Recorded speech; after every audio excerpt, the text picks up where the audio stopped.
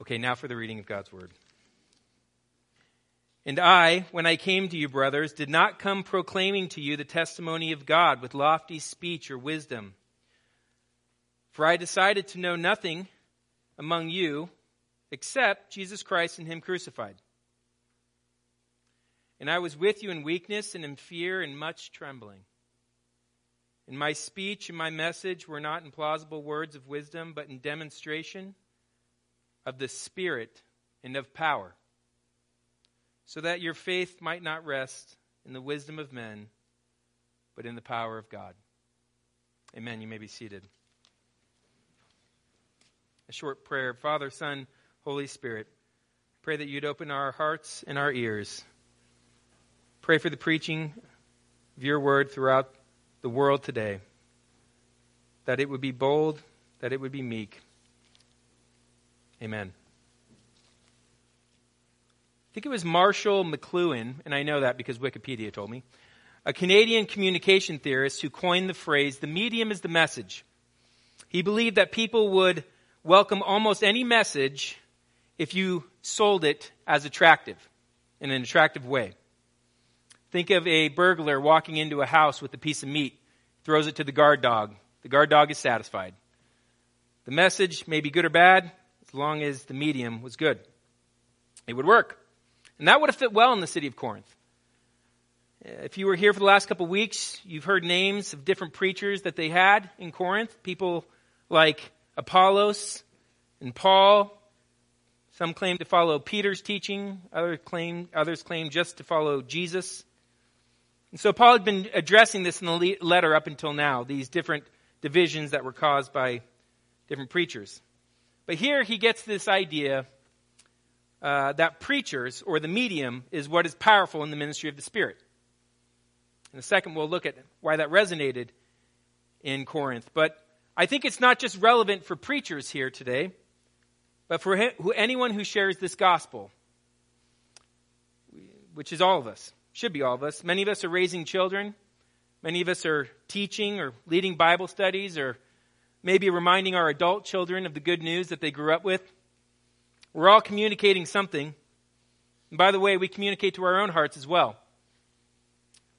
Scripture tells us to remind ourselves of the truths of the Word, the truths of God. And there are a number of self-help methods out there. There's devotionals all around us that are designed to help you become a better you. And they're slick in the way they present themselves. Quality preaching is so easily accessible, and resources have never been more abundant than they are now with the invention of the internet. I love being able to pull up YouTube and listen to some of my favorite preachers, Tim Kellister, Alistair Begg, Jim Gaffigan. And certainly God has used, those who know, certainly God has used great preachers and great authors to spread great messages around the world. And they influence people to godliness. They've influenced me. So is that what it takes to reach people with the gospel, to address their problems? Do you have to become a world-class preacher or comedian? What message do our hearts need to hear on a daily basis? In our day and age, do we need more books, more preachers, more podcasts, better techniques in communication? In a sense, Paul is actually giving us insight into this question. How does the gospel actually change us? What actually works? How is it actually effective?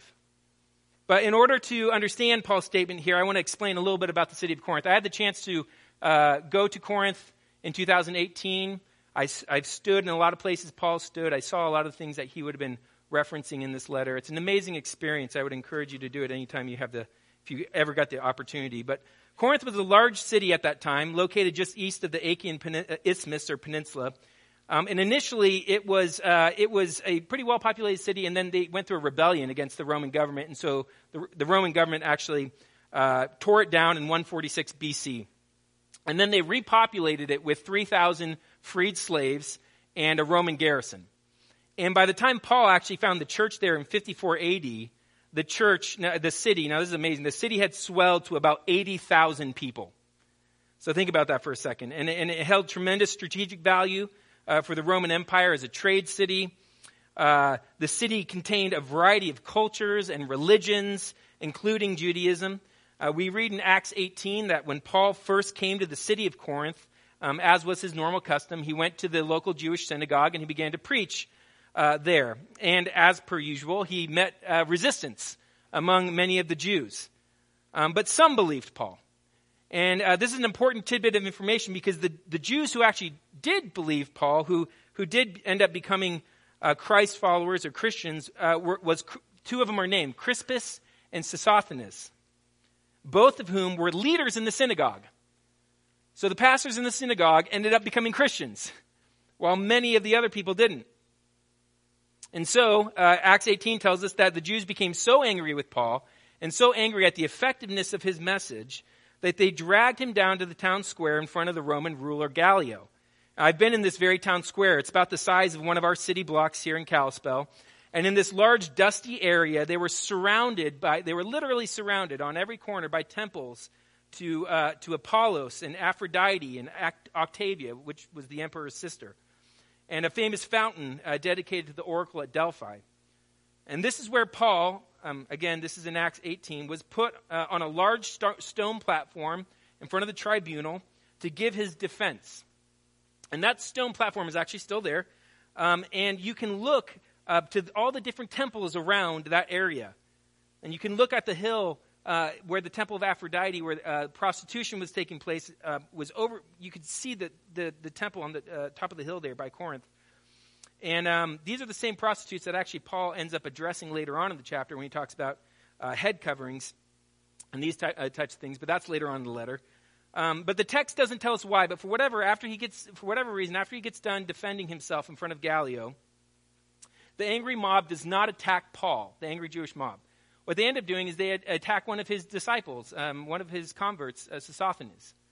And they actually end up beating Sosthenes right there in the town square in front of a bunch of the Roman guards who were there to protect the citizens. And the text actually says that they showed no concern for him whatsoever. Now, you'd think that this would have been the end of Paul's ministry right there. You might think that there's no way that people would invite Paul to their house or to listen to him. There's no way that they'd be caught in public with him. They wouldn't be tuning into his YouTube channel in a sense.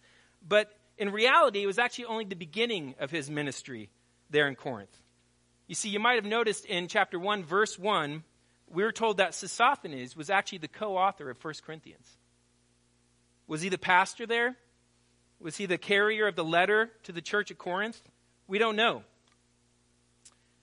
My mic is on. Good. But that was the ministry that God had for giving Paul in Corinth. It was a city full of religions that were hostile towards Paul's claims that Jesus, though he was crucified, was the promised Messiah, the one and only true God, the one and only true wise creator.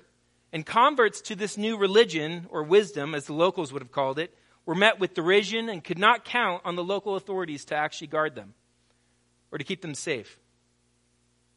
Now, people in Corinth were open to speakers and preachers. They appreciated orators and philosophers who shaped wisdom to help them live their daily lives. In fact, they loved it. And Paul was certainly capable of speaking well, using local arguments. In fact, right before this passage, he was in Greece and he went to Mars Hill and he spoke there using very convincing arguments. But he didn't want to rely strictly on talent or the medium. Rather, he was reminding his audience what really made disciples like Sosthenes. Well, what is that? Well, Paul reminds his audience that he did not come to them with lofty speech or wisdom. In other words, he did not come to them in the expected fashion of the Greek culture. Greek orators were judged in three ways. Their ethos, which is their appearance, their pathos, which was their presentation, and their logos, which was their logic. And Paul did not use these metrics as a means to get them to believe in the gospel. In fact, Paul describes his ministry there with terms like weakness and fear and much trembling. Imagine that. By all accounts, Paul was not a physically unique individual. He was a short, bald man. He didn't have the it factor. He wasn't cool. He didn't have a real presence that demanded attention. Rather, Paul was the opposite. Paul, in essence, is saying here, when I came to you, I was not impressive in my presentation. And frankly, I wasn't impressive either. And I was pretty afraid of inciting a mob. I mean, look at what happened to Sosthenes, right? It also wasn't because he had a powerful pathos, a presentation, the smoke and light show. In fact, the language of the intellectual elite in Corinth was Latin. And Paul was probably stumbling through preaching Latin, just like I'm stumbling with this microphone here. Okay, here we go. He was probably stumbling preaching using Latin. He didn't know how to use it well. And he reminds the church, when I was in Athens, I was blessed with the opportunity to preach at an international church there. There was 14 different nationalities represented, 14, including Muslim refugees. And I preached in English. It was translated in real time to Greek and Farsi. I haven't a clue what they actually heard, but I guarantee you it was jumbled. But that's what Paul's saying. When I came to you, it wasn't with this great, amazing pathos, this presentation that was slick. Let me give you an example. Some of you will know this. I could say this line straightforward. Fight and you may die. Run and you'll live, at least a while. And dying in your beds, many years from now, you'd be willing to trade all the days from this day to that one for one chance, just one chance to come back here and tell our enemies that they may take our lives, but they'll never take our freedom. I could say it like that, or I could dress up in blue face paint and wear a kilt and say it like they did in the movie. And I'm not going to even try to do that. But Paul is saying here to his audience that I didn't do the acting job that most speakers do when they come to you to make my message effective. Paul writes, my preaching was not with wise and persuasive words. Paul means to say it wasn't some manipulative skill that I had to convince you that Jesus is your Savior. I was reading Tim Keller's book on preaching, and he quotes George Whitefield, George Whitefield was approached about writing his sermons down in books. And this was George Whitefield's response. He said, you'll never be able to put down the thunder and lightning on the page. And by all accounts, Whitefield was a master with his words, the volume of his voice, the theatrics of preaching. And Paul actually argues, he said, look, I didn't have any of that pathos at all. I didn't come there trying to use manipulative techniques to get you to feel something, to get you to believe something. So it wasn't my ethos and it wasn't my pathos. And that's not all. He said, it's not my logos either. It's not my logic. The logos or logic wasn't impressive by Corinthian standards at all. Look at the content of his message. For I decided to know nothing among you except for what? Christ and him crucified. Now that translation is fine, and we might surmise that Paul only taught about Jesus being crucified. But that's actually not really what Paul's talking about here. John Calvin actually helps us understand when he paraphrases what Paul meant. He writes this. He said, again, he's paraphrasing Paul, no kind of knowledge was in my view of so much importance as to lead me to desire anything but Christ, crucified though he was. In other words, Paul's message was not one that was attractive by standards of the day, because the hero of the message was crucified. By Corinthian standards, the hero lost. He didn't win. Why should we care about this Jesus message at all? Remember, Paul was preaching in a town where the powerful gods and had beautiful statues and fountains everywhere and temples of which to go worship them in. Think of the Greek sculptures chiseled, their chiseled bodies, draping with linens. Jesus didn't have that. Think of the powerful mythologies that we still read today, swirling around in their heads and forming their consciousness of what God is supposed to be like. In contrast, Paul's message was about God giving up power, becoming a man, suffering as he did a servant, and who did not force his power, though he could have, did not force his power on his oppressors, but rather identified with the oppressed and then went to the cross and forgave them. It was backwards. He didn't have a temple in which to dwell. He has no statues to admire. He has no army to avenge him. Rather, his kingdom, his kingdom is a community of people who repent of immorality and greed. And all this after being told by very flawed and seemingly uneducated messengers. Paul is saying, look, you might think this has no chance to thrive in a place like Corinth. You might think this wisdom is absolutely absurd. But that's the point. There is no way that this message, this gospel, could have thrived using human metrics. It didn't appeal to the human consciousness. It had to appeal to something greater. It had to have a different power behind it. It didn't fit into your cultural imagination, no matter how much it was packaged or sold, no matter what the medium was. So how was Paul effective in his missionary encounter in Corinth? Well, how could this message have been so convincing that the Jews who were rioting were so upset about it? And Sosthenes was actually beaten, willing to experience physical harm for Jesus. How do we make disciples like that? You ever ask yourself, how is that possible?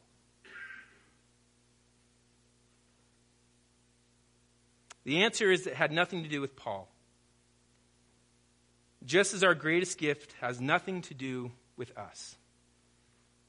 You see, Paul answers the question when he writes, with a demonstration of the Spirit's power, so that your faith may not rest on human wisdom, but on God's power. You see, just as your salvation was purchased by Jesus demonstrating his love for you by going to the cross, so his grace was given to you by the power of his Spirit. And it is this Spirit that works through you and in you to move your soul to respond to the gospel. And it is this Spirit who uses your words, imperfect as they may be, to change people. I can't remember where, but I've heard it put like this. Imagine you were told by God to go to the local cemetery here in Kalispell. God comes to you and says, I want you to go to the local cemetery, and I want you to proclaim the gospel. In fact, I want you to proclaim this verse, John 3:16. You're going to go there, and you're going to bring back all those people from the dead to life. You're going to bring back them by your voice and by proclaiming John 3:16. Would you think, I should probably bring a really loud sound system?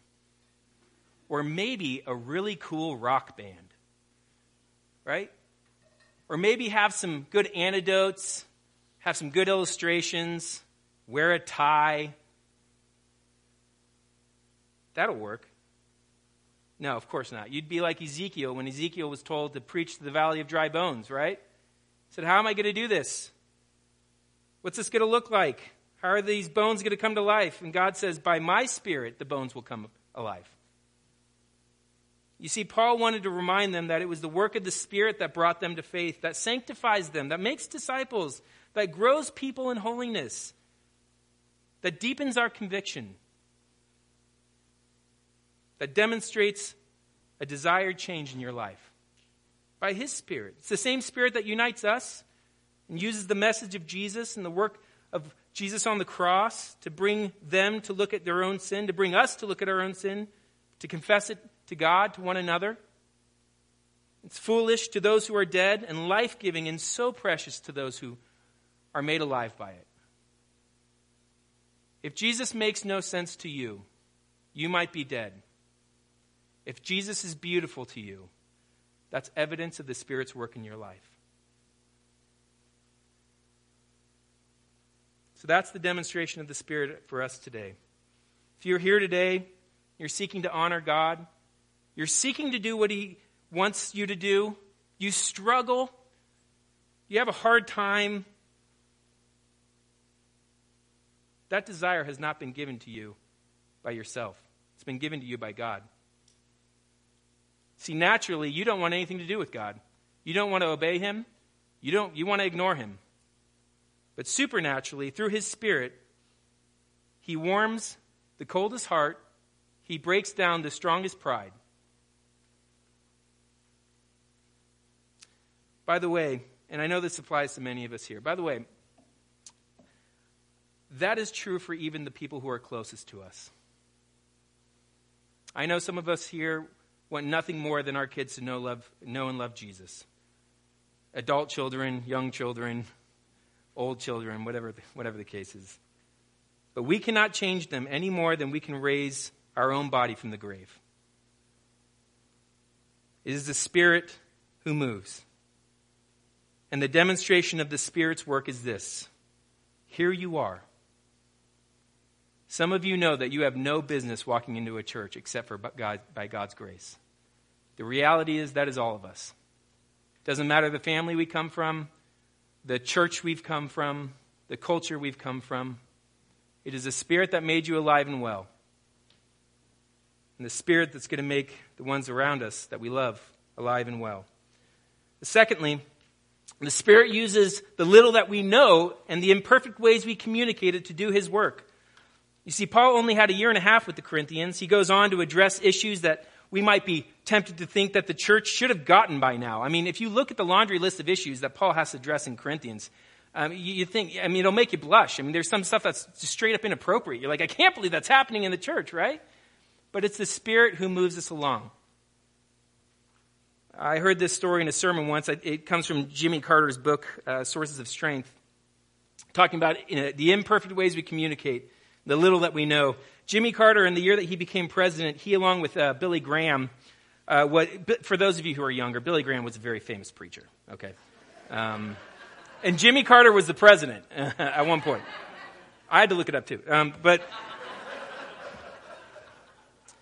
Billy Graham, this very famous preacher who God used in amazing ways, was invited, and Jimmy Carter were invited to speak at the Southern Baptist Convention attended by 17,000 people.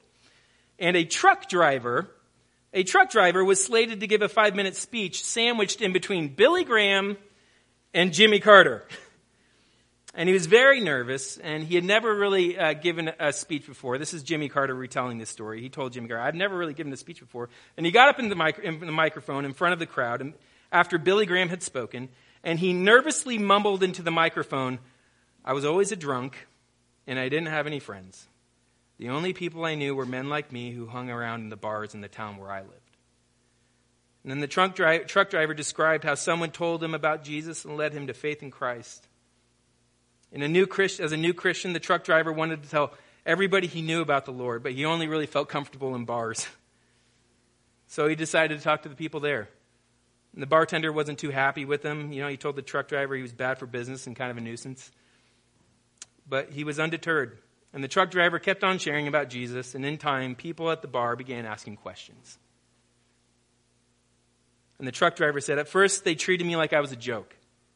But I kept up with the questions, and when I couldn't answer one, I went and got the answer and came back with it. 14 of my friends became Christians. And Jimmy Carter writes, the truck driver's speech was the highlight of the convention. I don't think anyone there will ever forget that 5-minute fumbling statement or remember what I or even Billy Graham had to say. You see, the message of Christ and Him crucified is that Jesus is great. Jesus is great.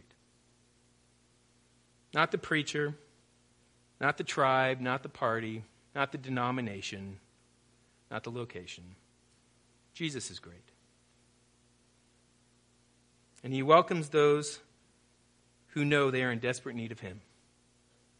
And just like the quality of your faith is not what saves you, but the quality of the object of your faith, which is Jesus Christ, so the quality of your words do not bring somebody to faith. They didn't bring you to faith. It's the Spirit. He does what only He can do. The Spirit's power is that which brings us from death to life. It's that which unites us to each other, no matter how it's preached or who preaches it. Jesus was crucified on the cross for our sins. He died and rose again. And He stands at the right hand of the Father, interceding for us. He offers us peace from the wrath of God's justice. And He offers us rest from the troubles of this world.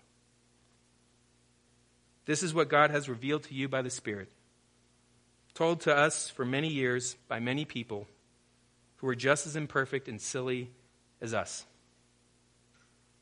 May the Spirit use our message, the crucified Christ, to do what only the Spirit can do, and to unite us, the only way He's able to. This is good news. Jesus will increase. We must decrease. Christ and Him crucified. Let's pray. Father, Son, and Holy Spirit, thank you for giving us the gift of salvation. And thank you for uniting us to your Son.